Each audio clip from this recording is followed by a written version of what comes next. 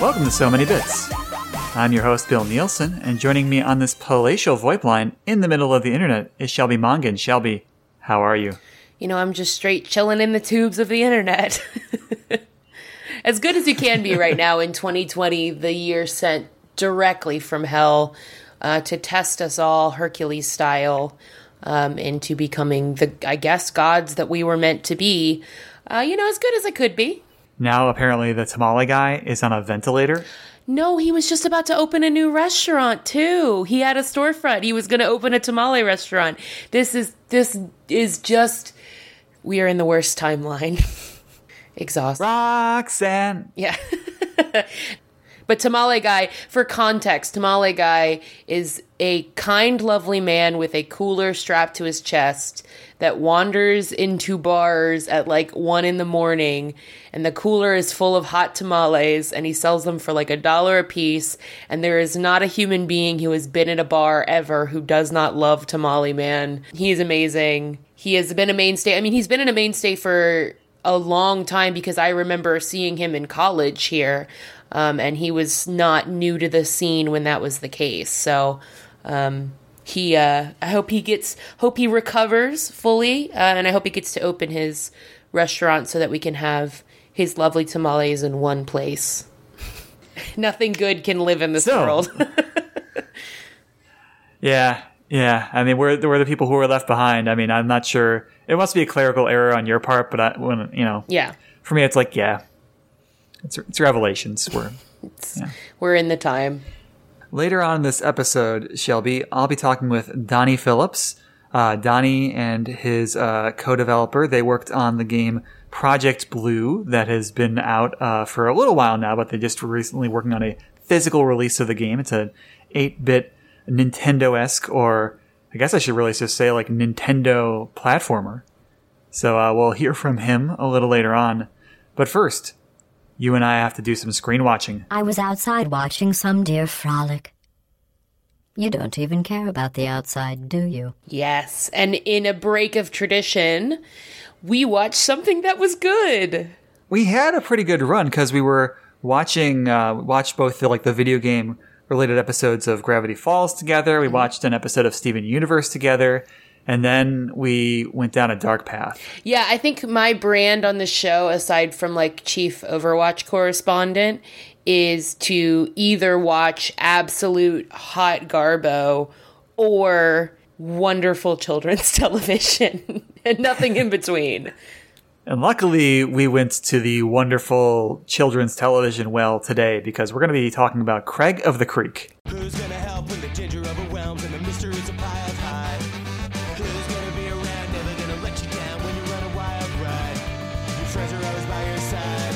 It's Craig of the Creek, he's going to sit down. Yes, a show that I remember hearing a lot about and hearing some buzz around, but I just never got around to watching it. It's one of those things that I think if I had had cable, I might have been more inclined to like, oh, I'm going to pop it on because it's on demand or it happens to be on Cartoon Network or whatever. I heard a lot of hype around it though, and if this episode is any indication, the hype is totally warranted. Yeah, this episode we're talking about today is Power Punchers, Season 1, Episode 27, original air date October 2nd, 2018. And yeah, these are...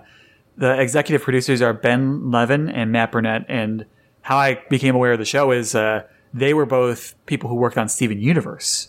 And so after a certain point, they split off to work on their own series together, and this is what we get. The most wholesome, heartwarming. I want so, and this is the funny thing. So when we watch shows, generally speaking, when you and I watch stuff, particularly for screen watching, we are watching something either we're familiar with or is so explicitly episodic that it doesn't really matter if we don't have a storyline.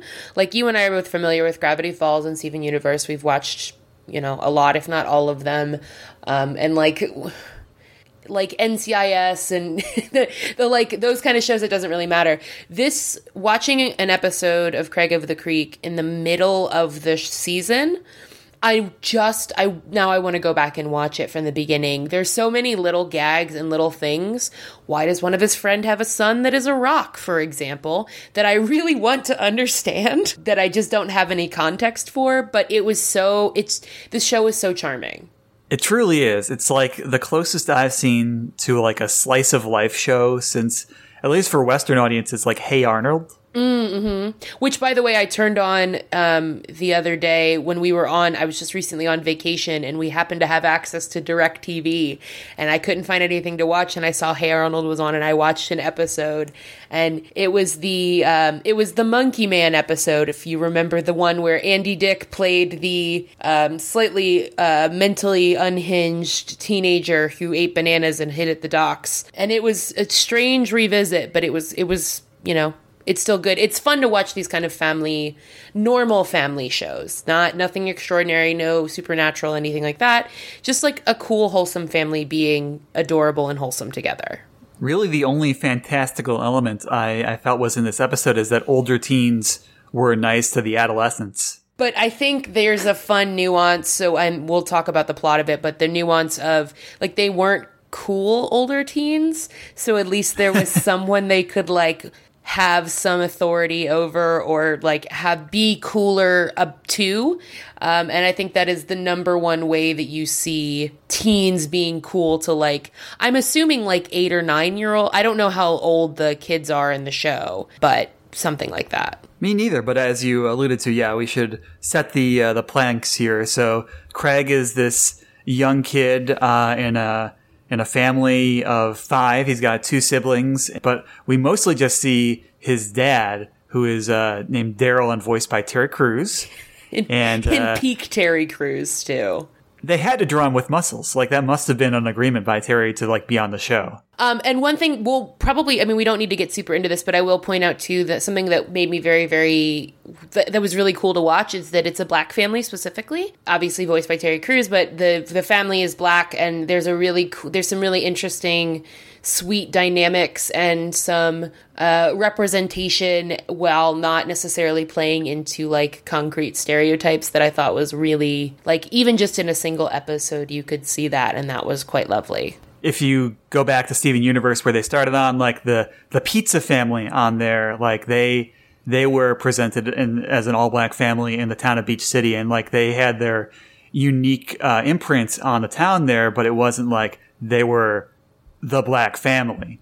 And you see that here as well. Yeah. Also, they weren't the main characters. Like, I think the cool thing about this is that it's a show about them, and it's completely normal, and it's just neat. It was like a cool little bit. And there's little things, like there's a moment where the dad is doing the little girl's hair that was, like, absolutely precious, just like putting her hair up in buns, and just little, like, just really cute little family interactions that were sweet and a neat little, it didn't have to be, it was representation in that it was just a thing that was true. It was just about a black family with a seemingly diverse-ish group of friends, including a rock child.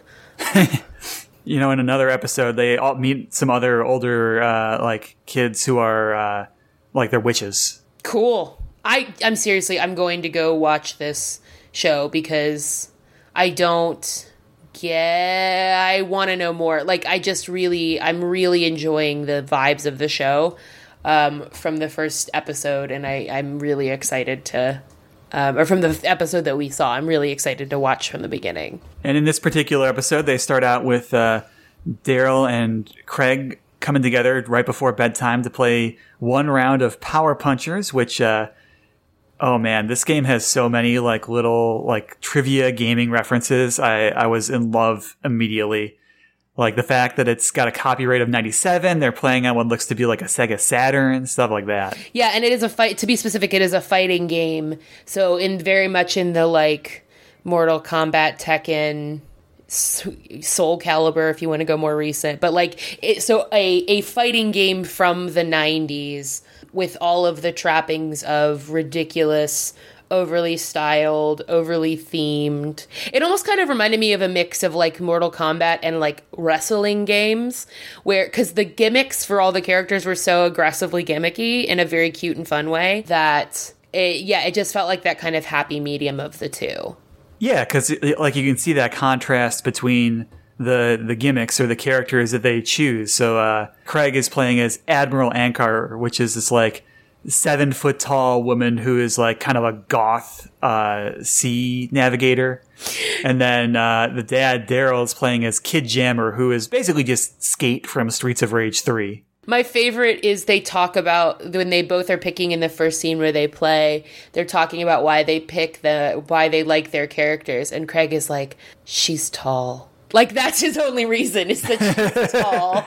Because he's a child, and he doesn't know what he's doing. And he likes the big, tall pirate lady. And I think that is dope, because I also He's discovering things about himself. And things that I already know about myself, which is that, 100% always go with the big, tall pirate lady. And, they have their fight, the first of a few in the episode, and Daryl whomps Craig. And there's a really great moment in there where, like, he does this little parry move, which is kind of looks like a slap. Mm-hmm. And he says predictable, which is this very, very specific reference to this other character named Geese Howard, who he had a parry move in the SNK games, like King of Fighters and Fatal Fury.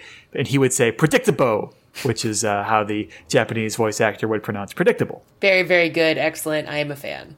So Craig is like kind of bummed because his dad rubs it in a little bit when he wins, and then he doesn't feel like he really has a chance to sharpen his blade because he only gets to play once after dinner, after completing all his homework each night. Right. But he finds another possible route. Another route of the Geek Squad, the 3 dudes that they run into. So it seems like they are normal teens that are characters in the show. I'm wondering if maybe they are passing friends with Craig's older brother, or like are actively not friends. We're going to have to watch more of the show for more context. But some typically, and these 3 teens, in particular the one that ends up kind of mentoring Craig through the game, they're very much the stereotype of the nerd in these kind of shows, where they are dorky and weird and awkward and speak like they're just on their off time from a LARP, but the way that like outside people see them. And I was poised to be like, ugh, this again. But they were great. They were actually awesome. The 2 guys resisting and the one guy being like totally into it and wanting to like share his gaming knowledge ended up being a great mix. Well, it's very like this is a real thing that I feel like happens at least in some capacities, where the kid that got excited, that decided to teach Craig how to play better so that he could beat his dad, was so excited that someone else played this game from 1997 that no one else was playing. Like, his excitement was, I have this huge passion for this thing that no one does anymore because it's on the universe equivalent of like a Sega Saturn, and no one has one anymore, no one plays it. You know who plays it? People his dad's age. So that was a very sweet, genuine moment of not only like, oh, do you actually play this? I found someone else that plays this game, and I can help you because I have obsessively trained at this game in the way that only like dudes like him would. And that's a great point too. Yeah, like some aspect of nerdiness is being entertained or like passionate about things that have like long since fallen out of style. Like a 90s kid, a kid growing up in the 90s, being a fan of Star Wars pre like Phantom Menace, that would be like the nerdiest thing you could imagine, like reading those books that like came out. And for him, like a kid this age, like playing a game that came out in the 90s for like a system that was popular for like never in the US, makes him, you can see why he's also not wearing a shirt and a Viking helmet. Yeah, exactly. And is like the other thing too that I love about this is that there's no, this is my thing, gatekeepy, you're bad at this. It's just like, I have someone I can teach. I want to teach him. And later when Craig gets really good at the game, he's happy. Like, you have surpassed me. You have unlocked your final form. It's very like anime sensei teaching the like young upstart how to battle. And I found that whole interaction completely charming. He's like, well, that was very free-spirited of you. When he's like just terrible at the cave stuff. He's so kind. Yeah, because Craig is like, and now it's time for punches. And he just button mash punches the open air nowhere near the other guy. And it's great. And then he introduces him to like finishing moves, which Craig, whose dad, we find out why later, but whose dad never taught him how to play the game well. He didn't introduce to him, like, really some of the core pieces of playing a fighting game outside of button mashing, which is understanding combos, doing your finishing move, like doing your super move, doing all that stuff. This hapless, nerdy teen decided to help Craig learn the proper ways to become his own Sonic Fox style master. And they then have round 2, Craig and Daryl, and this time Craig is like really amped to get in there and have the rematch, and Daryl is pretty, he picks up pretty much right away like what happened, but he plays it coy a little bit. Yeah. Craig does a lot better this time, but still loses. In the way that dads do. And the context for this, too, is like, this is a game that is kind of his thing with his dad, his reward for finishing his homework at the end of the night. It's kind of their bonding thing. And so there's no reason, as far as Daryl is concerned, that he should know anything else about the game or know how to do these things. Because it's also not like he's looking it up on the internet. I guess they don't have gamefacts.com or anything. Like, they don't have places, they don't have a Reddit to look things up, or he's too young or whatever, but he wouldn't have any reason to learn these things, so he starts to pick up that something fishy was going on. It's definitely interesting on Daryl's part because, like, he doesn't jump to, hey, you've been playing the game when you weren't supposed to be. That's in violation of the rules.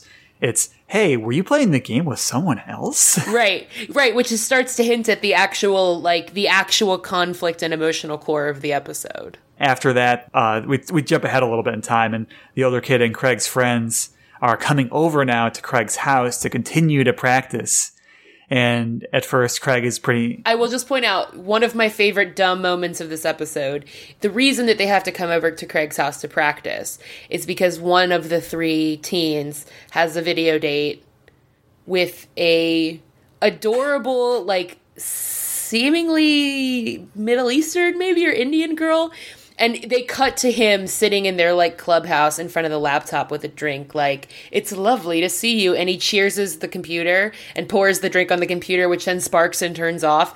And I just, like, it was precious because she seemed happy to be on the video with him. It was awesome, yeah. He ruined everything. It was very, like, that was an amusing smash cut to his forlorn video date that went poorly. I'd like to think he was just so caught up in the moment and the romance, and that's why he spilled his drink all over the keyboard.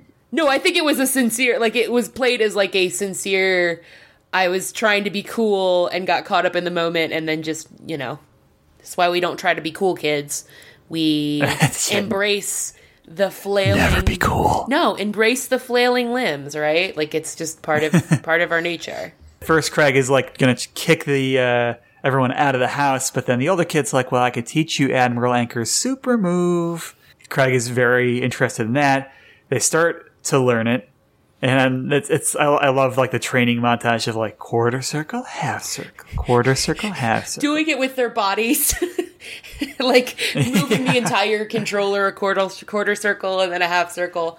Very, very sensei training montage. When Daryl comes home, and so Craig goes about hiding things, and Daryl, again, instantly perceives what happens and does that thing that I assume the parents do where it's like you want the kid to fess up, and so, like, you give them the out to, like, explain, but then just Craig is digging himself deeper and deeper instead. The giving them an opportunity to not lie, and then watching your child proceed to lie.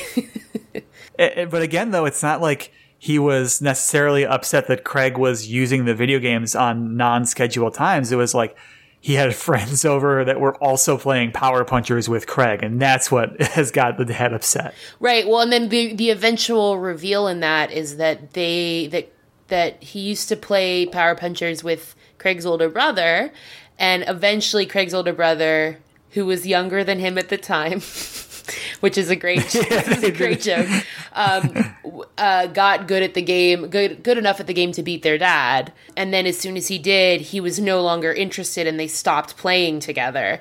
And so it's this thing where the dad thought as long as my kid has something to reach for, which is beating me, he'll keep hanging out with me, which is so...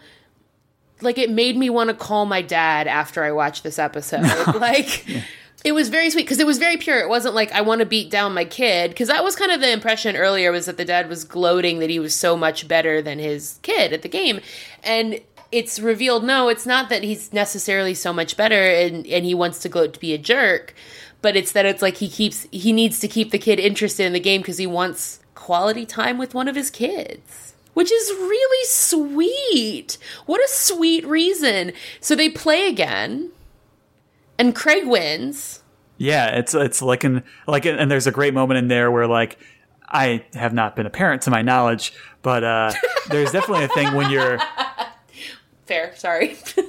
when you're playing with someone else and you're trying to bring them into a game where it's like, okay, I'm gonna like hold back a little bit. I'm not gonna go all out. And then there's the moment where the switch flips and it's like, oh, I actually have to like play hard or I'm going to lose. Yeah. And like they have the bar up here on the screen.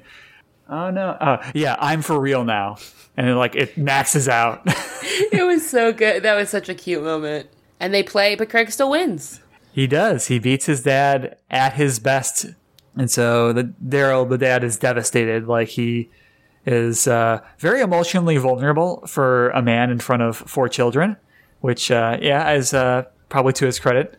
No, that was again, that's one of the things that I like, those little sweet moments of saying, like, you're going to leave me now, being very vulnerable, being very honest, being very open with his kids, and clearly interested in actually hanging out with his kids. Yeah, and so then Craig kind of, like, patches things up, and it's like, no, we could still play. We could try playing with other characters. Oh. And there's a little nice Easter egg there where... Daryl's going to play with a tiny boxer who is KO from the cartoon OK KO. Yeah, I thought I recognized them. Yeah, that makes sense. That's on my list of other children's shows I need to watch at some point. But no, when Craig says, well, we haven't played as these other characters, my heart just broke in half. Like, it was so sweet. It was such a sweet response by the kid, because clearly he likes hanging out with his dad too. He was frustrated at losing, but like, it's something that they really look forward to doing together at night. And that's very, very sweet. And just like then there's like a final half sensical but hilarious stinger where the little sister, Jennifer, is like, I want to play. And then Bernard puts his hand on her shoulder and he's like, soon.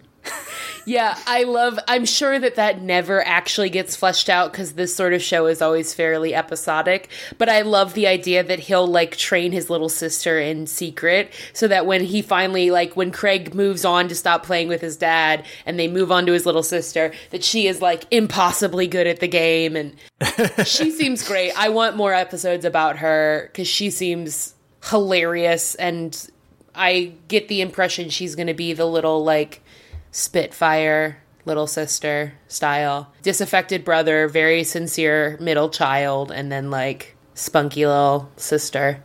Well, yeah, this was delightful, Shelby. Like I'd heard good things about it coming in, but yeah, this exceeded my expectations. Yeah, this ruled. It was a beautiful little like shot glass full of whipped cream. Like, it was just like it was really pleasant. I definitely am going to go watch more of this show. Bill, I cannot stress to you enough how much I want to understand why that guy has a rock child and why everyone around him is fine with it and like refers to The Rock as his child, not Dwayne The Rock Johnson, but an actual rock, refers to it as like him Jr. I need to understand. So this will definitely be I foresee this being a great, like, put on in the background while I'm doing laundry or doing work or like something like that. Seems like a really pleasant, cheery background show. This is, between this and like, I think OK KO is on there and there's like a bunch of other good stuff on that service. This is making me want to get HBO Max. Like, this has a lot of the stuff that I never caught not having, cable television for like a decade. and now I can finally catch up on it. Yeah, I will say that the fact that they finally relented and allowed people with HBO cable subscriptions to use them, most of them at least, to get access to HBO Max so they could phase out HBO Go was really nice, because I have been steadily stealing the login information from my father's cable for various outlets, because he's never not going to have cable, and he's never going to use his online logins because he only ever watches stuff at home. So I have been using that, and it's been really handy to be able to sign in with that. There's definitely good stuff on HBO. There's a lot of shows I have missed on HBO explicitly. Like, I still haven't watched Watchmen. I still haven't watched Euphoria. I watch some stuff on there regularly, but the fact that they're getting other things into the catalog, it's definitely worth, if you can find someone that has, like, if you have a family member that has a cable login that they don't care about you using, I think it'll be worth getting into HBO Max. This isn't supposed to be an HBO Max commercial. It just turned out that way. True. Yeah. This is the HBO Max commercial. Hey, Shelby, there are a lot of streaming options out there these days, but there's one that really comes across the most as, like, with the premium options for animation and drama and comedy and movies, and that's HBO Max. And this month, if you use So Many Bits as your invitation code, you will get 10% off your first 1 year subscription. So make sure that when you sign up for HBO Max, use the So Many Bits invitation code and get that discount. Wait, really? Oh my God, if only. I know. That's why I was confused. I thought you were going to pivot on that and be like, it's Disney Plus. Yeah, that would be, 10%. It's only so much, but that's the way to hook everyone in. That was like, Bill's ranking in the big dollars. Damn. Yeah, there you go. You know what you do is now take that audio and send it to the overlords at AT&T that own HBO and be like, you must now pay me. I've advertised for you. Give me your money. Please throw nickels at me. That's how that works, yeah. You advertise, and then you talk to the company and be like, hey, give me money for this advertisement. Otherwise, we're going to start advertising for Stars. Pay for a Stars subscription. Yeah. Actually, Stars does have American God. They have a couple good things on there. This isn't relevant. Shouldn't we be rating the show? You're probably right, yeah. So, Shelby, as always, we're going to rate this episode on a scale of 6 to 10, as you would any video game. So we'll start off with accuracy, and with a 6 being completely inaccurate, and with a 10 being lifelike accuracy. How would you rate the accuracy of the video games portrayed in this episode of Craig of the Creek? 10. This is great. Kids don't know how to play fighting games, but you can learn. Dads want to play nostalgic stuff that they're already good at with their kids. There was lots of good references. Fighting games are perfect for this sort of thing. There were lots of good, like, little in-jokes. There's always a weird teen who has a niche interest in a game like that. Yeah, it was great. 10. This was totally spot on. I gotta go with a 10 as well. Like, yeah, the little references that we already mentioned, like there's when the kid pulls out the laptop and it says game, that's a reference to MAME, which is this popular arcade emulator that's been around for like 20 years. Like, the thing looks like a Saturn, the controllers look like Saturns, and like even the bit with the Wi-Fi receivers. I can imagine a pretty hip dad getting like the nice Wi-Fi controllers for the retro console. That's a thing you can do. So yeah, we'll go with a 10. Yeah, for sure. Next up is condescension. If you found this to be completely non-condescending, give it a 6. And if you found it to be extremely condescending, give it a 10. 6. So what I loved about this is even the normally derided characters in these kind of story arcs, which are like the dorky weird teens, or the like dad who is holding something over their kid, are both treated with like respect and interest. Like everyone is no one is not a winner in this. Like, no one is a villain, no one is made fun of. There's poking fun, but I think that feels more like a poking fun at something you understand and something you identify with, rather than making fun of something you don't understand. Yeah, it's kind of predictable, but gotta go with a 6 as well, you know? Listeners, I am shaking my head. Bill can now see me. We have added visuals onto our recording setup, and he can now see me condescendingly shaking my head at him for that joke. We have almost clawed our way back to where we were in terms of like podcasting in person together, and now we can see each other again. So it's a miracle That's of good. the internet tubes.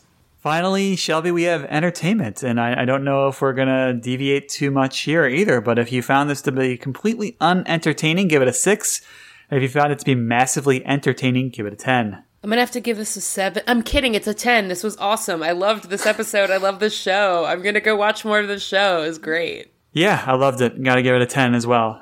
Totally enjoyed it the whole way through. It's 11 minutes. It's a light, breezy, wholesome piece of fluff. Go put it on. Go enjoy it. Go stuff it full in your brain. And if you have any kids, like either Do it, stupid! Exactly. But if you like, also I would say too, if you have siblings, if you're nannying, babysitting, if you've got kids, also like I feel like there are lots of options for television shows for kids that suck and are really unpleasant to sit through. But if this is a good one. Like, this is worth turning on. I would be shocked if this is somehow an anomaly and that the rest of the show is terrible. This episode, I think, coming kind of pulled from right in the middle. I get a feeling this is going to be a good vibe for the rest of the show, coming from a good lineage, good creators. It does feel very Steven Universe in the joke style, in the affection for all the characters, like genuine affection for all the characters and sweet family dynamics. It seems like it's kind of in that same boat. So go check out Craig of the Creek. It's really good. Yeah. So at this point, we're going to take a quick break. And when we come back, I'll be talking with Donny Phillips about Project Blue. Project Blue, boo-da, boo-dee, ba-boo-da, boo-da, boo-dee, ba-boo.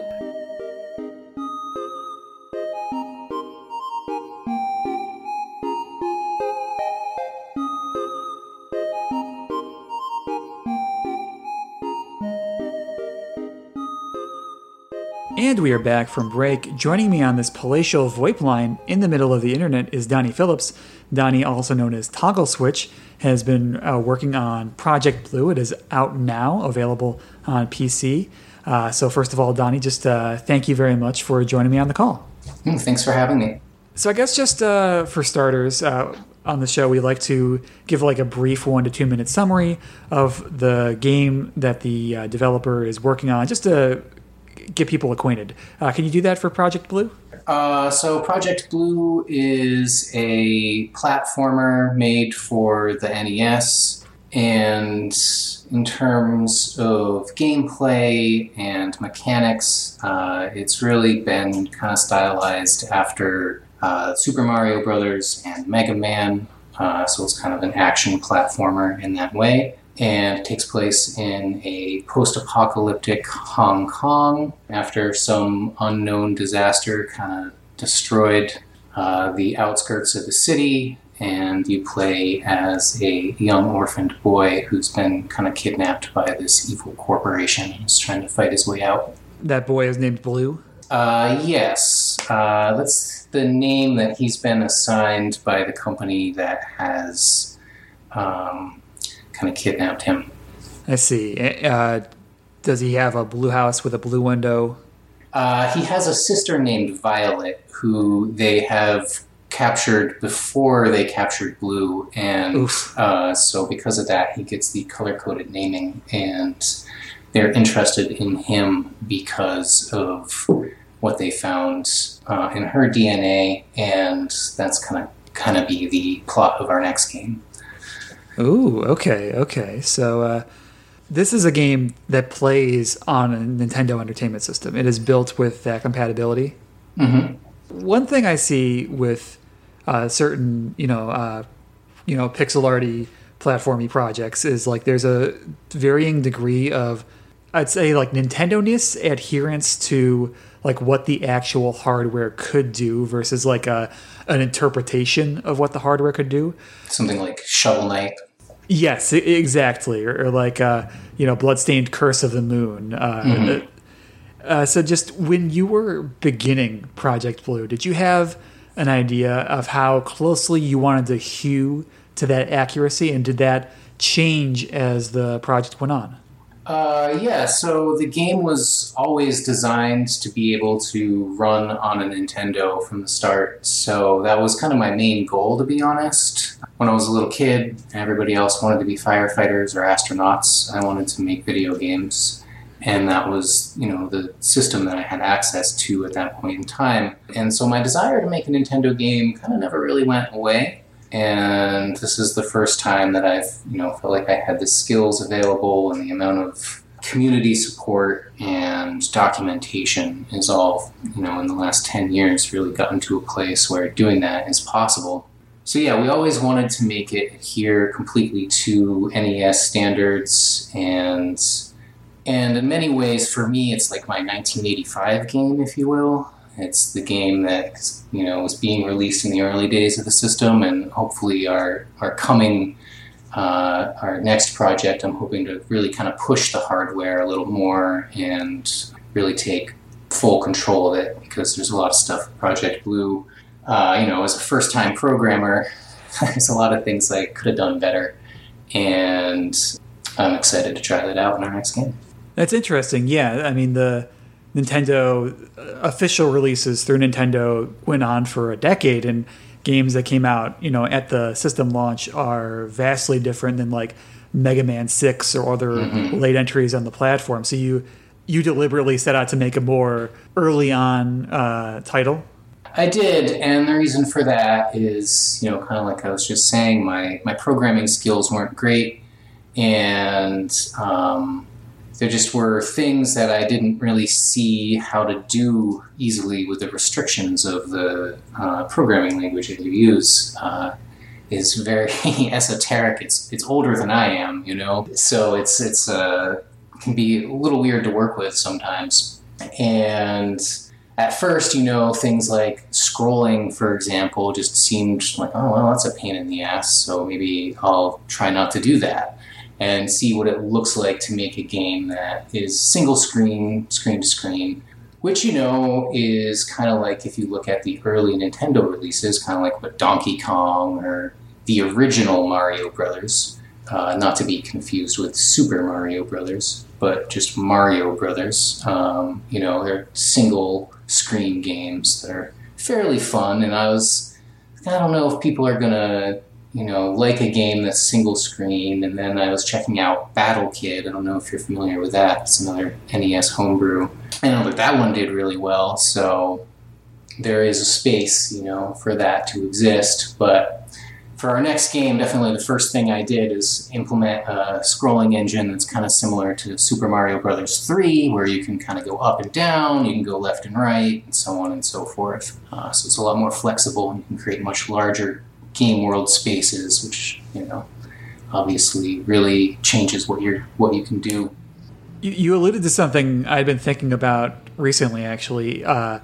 In terms of your, I guess I'll say in terms of my view of older games, like there's a certain point of no return where it's like a game beyond this point is like it's almost too old for me to grok, so like that cutoff for me is Super Mario Brothers. Like that is the oldest game where I'm like, okay, I can pull this into my modern frame of reference, and like it feels the way I would expect a modern game to feel. Do you have a game like that for yourself?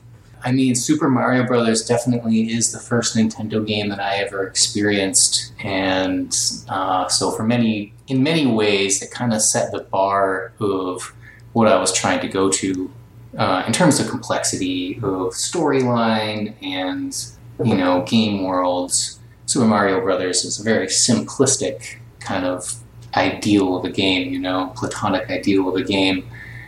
Which is kind of what I was trying to do at first with Project Blue, and I think things kind of got a little more complicated and larger than I intended as the project went on. But yeah, Super Mario Brothers might be that for me as well. The oldest game that I enjoy, I'm going to look up how old it is right now, is Jumpman Jr., which is a Commodore 64 game, which was released in 1983. I don't know if it would fit your criteria in terms of feeling like a modern game, but it's definitely, got a lot of interesting mechanics, and it's pretty fun to play. I think anything older than that, your Space Invaders and stuff like that, are just, they just don't appeal to me. They're too boring. But Jumpman Jr. is like, it's kind of an action game, kind of an action platformer in a sense. There's like bullets shooting at you, and you gotta, run around and jump and avoid stuff and climb ladders and collect things and so on. I'm pretty sure I've seen noted threat Jeff Gerstmann play this on a stream at some point. Okay, yeah, it's, I have fond memories of it because the elementary school I went to, they had a Commodore 64, and during lunchtime, you could sign up to maybe be randomly selected to be allowed to play a game. Wow. So kids would crowd around the Commodore, which was an old machine even then. It was like, this old kind of janky machine. Now, you didn't work on Project Blue solo. Noted on your Kickstarter, you also teamed up with Ellen Larson, who contributed a lot of like the artwork behind the game. But you also mentioned in the Kickstarter that you two have never met before. So, in how did you get connected? So Ellen is a really impressive pixel artist, and she kind of showed up on the NES dev forums, which is where I kind of learned everything that I know about programming on the Nintendo. She kind of showed up there around the same time that I was getting started making a game. And at that point in time, I'm a terrible artist. And I was trying to teach myself pixel art to kind of be able to make my own game. And because the limitations of pixel art are so, there's so many limitations there. It is possible for someone who's really bad at art like myself to make something that's kind of passable. But the issue I kept running across is I'd make one thing that I was happy with, and then when I tried to make something else, they just looked like they were parts of two different worlds, They really, so I'd have, one section that was, a forest scene or whatever, but if I tried to build a tree that went in it, it's just, it doesn't look very good. And it just always felt incongruous. So around that time, Ellen shows up on the forums, and she's just posting this amazing work, and I want to work with her. And so I started making a demo just for her. And so I stole some pixel art from someone else online who had it posted Creative Commons, and was using that for the demo project, so at least the demo could look nice, And right as I was kind of getting to the place where I was maybe a week away from finishing that, she posted online, "Hey, I'm looking for a programmer to work with." And I was just like, "Oh, I got to send this to her right now." So I did. And thankfully, she said yes. And it's been really great working with her. She's just such a talented artist. And there's no way I ever could have made the game look that nice on my own. And then on top of that, she also is instrumental in doing a lot of level design and a lot of, fine-tuning the game design and coming up with mechanics. And so it's been a very collaborative process between the two of us. And on top of that, she contributed to the Kickstarter with the a tractor video. Yeah, she made a great video there. It's actually her roommate who is in the video, who I also have never met and don't know at all. But yeah, no, it was so that's video. Not even her that's the star of that video. It's another person, a third party. That's her roommate. Yeah. Oh, geez. So yeah, that made me really happy because I was trying to put together a little trailer for us, and I kind of whipped up something like, maybe we could have something look like this, and she was just like, leave it to me. And so when I saw what she had done, I was like, oh, that's literally a million times better than what I was trying to put together. So that's great. At this point, Project Blue has been out for a little while, but admittedly part of what brought it to my attention is that there is a new development with the game, and that you are looking to physically release it now. So that's been the plan since day one. And this actually was kind of the moment that I went from being like, I kind of want to get into making Nintendo games into I'm definitely going to make a Nintendo game, was when I found out that there were actually people who are doing the work that makes it possible for me to release this physically. Like, they're creating the printed circuit boards and the hard plastic shells and all that stuff that I would be maybe not incapable of doing myself, but definitely unwilling to, go through all of those different steps. So that definitely was my final inspiration. I've always wanted to be able to physically release a Nintendo game. And so actually I'm sitting in my office right now surrounded by boxes and boxes full of different things that I need to fulfill all the orders that we have. Finally to the point where we're shipping out all of the regular editions. I have most of the special editions built, so I still need to package those and all that. And so slowly getting those out the door, and hopefully we'll be ready to take new orders soon, which will feel like such a weight off my shoulders when we get to that point. Out of curiosity, have you attended the Portland Retro Gaming Expo in the past? So I was never that interested in it, personally, because I always was of the mind that like, there's maybe 100 guys milling around or whatever.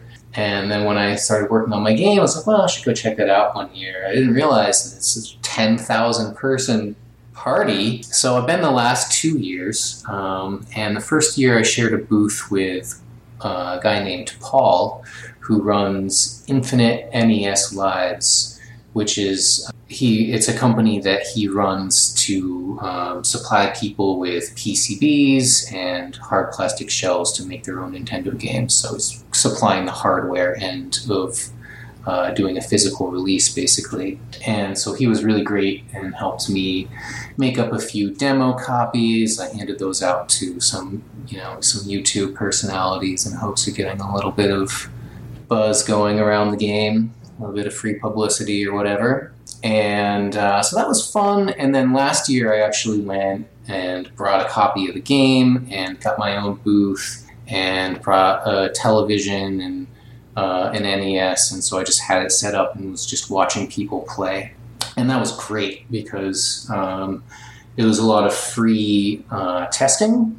I got to just watch 100 or 200 people of different skills kind of pick up my game and start playing it and say, okay, well, maybe I want to change this or change that based on, how I've seen 100 different people react. And so there was one thing in particular, like 3 screens in, that literally everybody screwed up. Like, didn't matter how good they were at Nintendo games, they just immediately screwed up this one place. It's like, okay, so we're definitely changing that.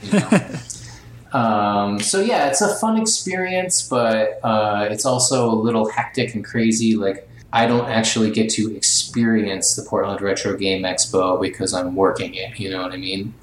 Yeah, I totally can empathize with what you're feeling, like, because talking with other people, like, I've been to PAX a couple times, the one in Boston, and the people there, like, they're all very friendly and glad to talk, but then they're also like, like, it's a big obligation to be demoing at a convention.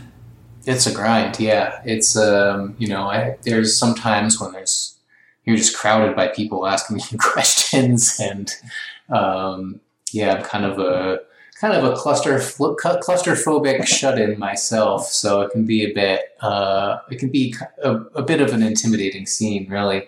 But I really enjoy, getting to meet all the people who are passionate about it and people who are excited to see new Nintendo games. It's just really validating to see that, and it's really exciting to see people who are completely unaware that that's even something that exists and, are excited to be finding it.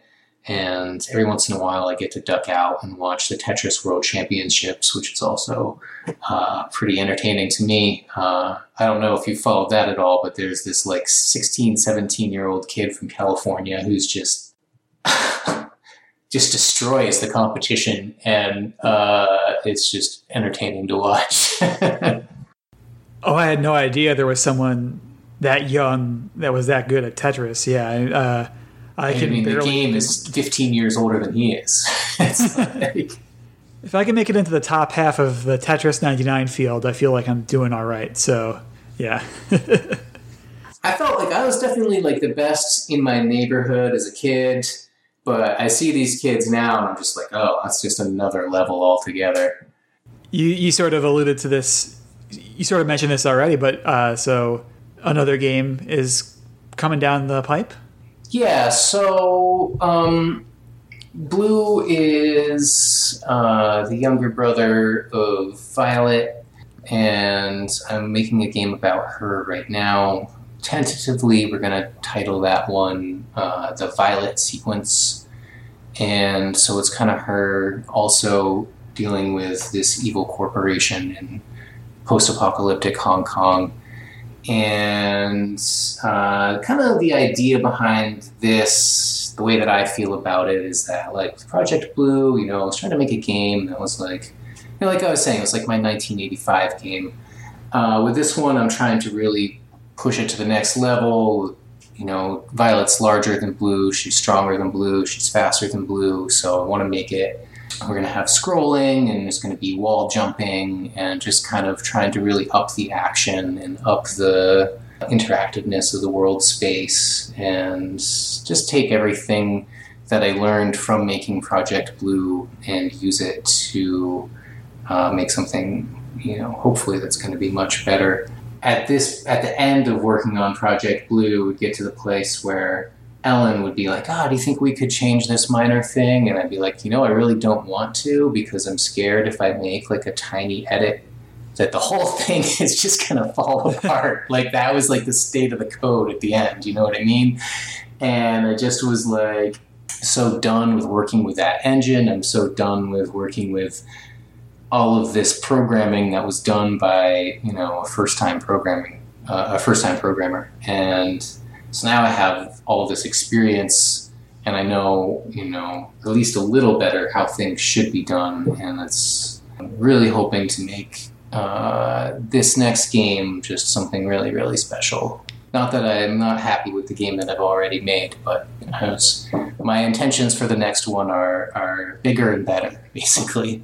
This may be too far down the line to have considered, but do you envision yourself continuing to experiment with the NES Canvas, or would you at some point look to move on to a different set of tools?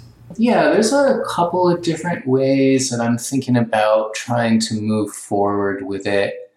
Obviously making Nintendo games is not the most financially lucrative endeavor that I could be taking part in.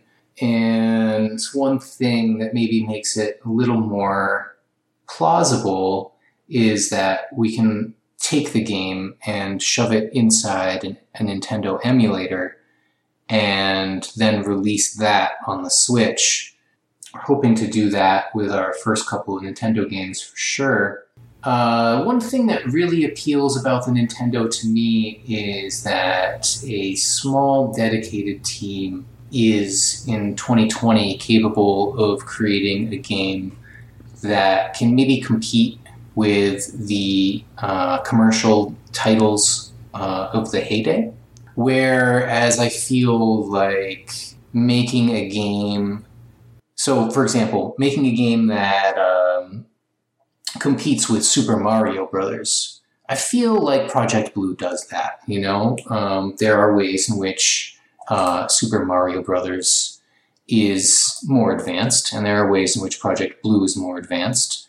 But I feel like they're, could be mentioned in the same breath without it being like, oh, well, those games have nothing in common. And then I think if you compare that to something like Yoshi's World or Super Mario or Yoshi's Island or Super Mario World on the Super Nintendo, then you're getting into a level of polish and quality that's really hard to match for a two-person team. And so that's something that really appeals about the Nintendo is you can make things that feel like they belong in a commercial space without being like a big company.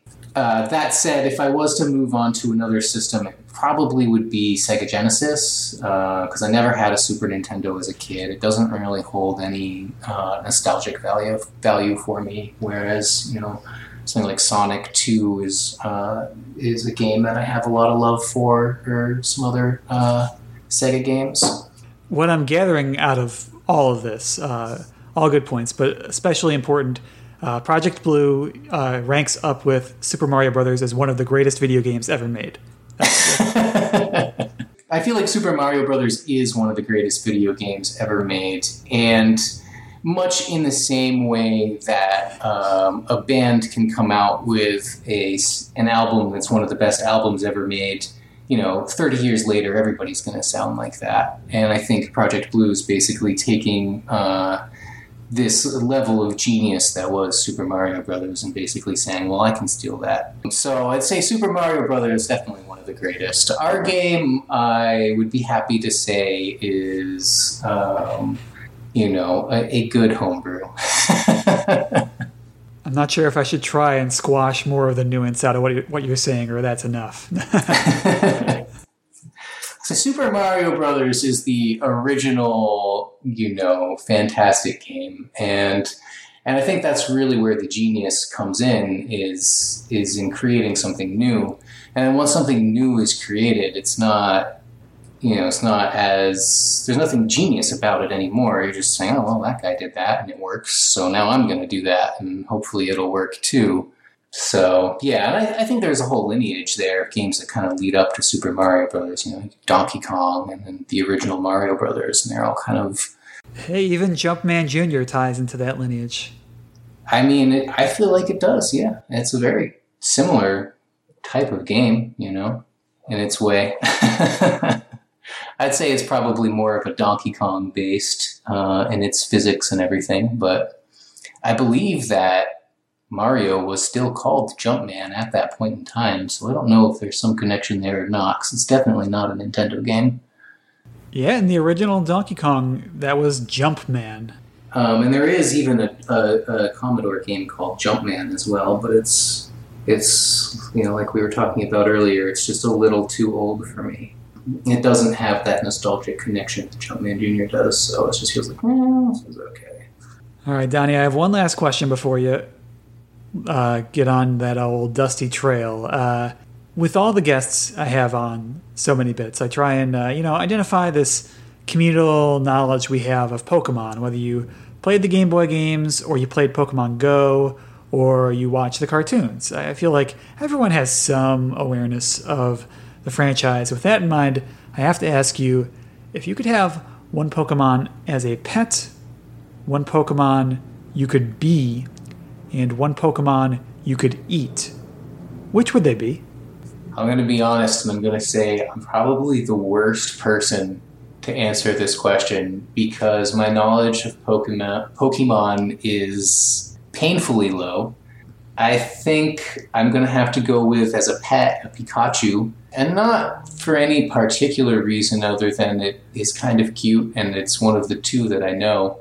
And then I feel like the other Pokemon that I'm aware of existing is the Charizard. Am I saying that right?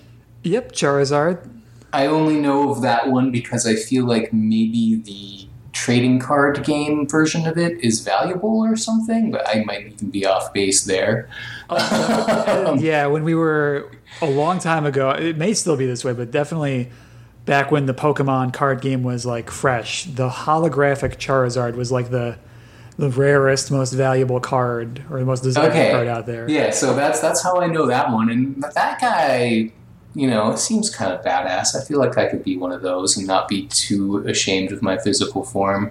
Which one would I eat? I don't know. Is it messed up to both have a Pikachu as a pet and eat it too? Because like I said, I only know two. So then the other option is like being a cannibal. And there's other ones that I would recognize their existence. Well, how about this? If there's one that you can describe to me, I could tell you its name. If there's one like that visually you're like, oh, I'd want to eat that.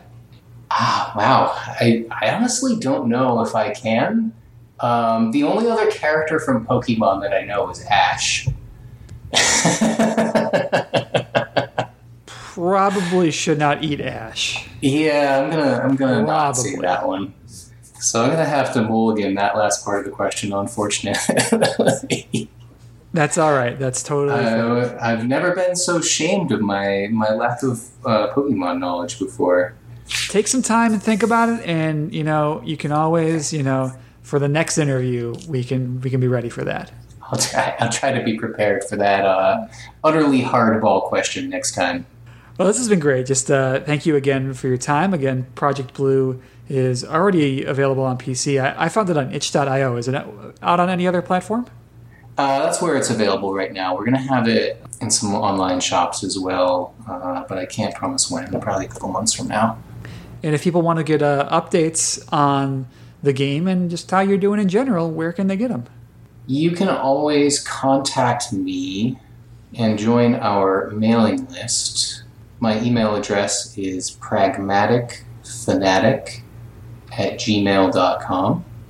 And you just send me a line, I'll add you to our mailing list. And the mailing list is a really basic affair. I'm not going to be, spamming the shit out of people. It's basically going to be a one-time message to let you know we have physical copies available and here's where you can get them. And then there'll be another message, 2 years later that says, hey, our new game's out. So we're going to try to keep it really minimal like that. Yeah, or just keep an eye on our Kickstarter. Our Kickstarter page you can easily find just by Googling Project Blue Kickstarter. And I update it. Right now I'm updating it every week as I'm in the process of putting together people's orders. And I just really want to make sure that people are reassured that we are going to get them what they've paid for. Since, Kickstarter doesn't really make you do that. And we are 6 months late, so I want people not to think that we're ripping them off. So I'm in the process of sending out all those packages and updating regularly. So as soon as we have physical copies in hand, I'll definitely be updating there to let people know, hey, you can give us money now. Yeah, those are the two easiest ways to keep up with us. Also, our itch.io page, if you find it on there, I'll be updating that as well as things change. So I should say one more. The best way to follow us is to follow Ellen on Twitter, because she's actually the public face of our team for the most part, and her handle is Frankengraphics. So if you Google that, she's the only person who uses that handle, and you can find her blog, you can find her Twitter account, and that's the easiest way. Excellent. In that case, then, just thank you so much. Thank you. Have a good day.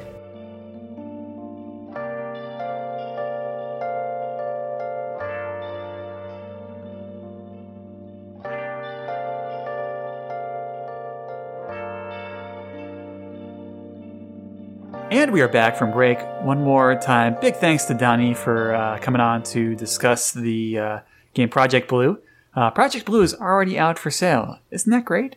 It's out on itch.io, so definitely check it out. Or we'll see if you can pick up a physical copy somewhere, or just maybe it'll show up somewhere else. Who knows? Who could possibly say? No one. So Shelby, thank you so much for coming on to talk about Craig of the Greek with me. We'll definitely be having you back on next week to talk about the games you and I have been playing. Before we go, is there anywhere you want people to find you online? So if they go to the dumpster in the back of the Chick-fil-A that is about a mile or so away from their house, they will actually find me eating old chicken nuggets.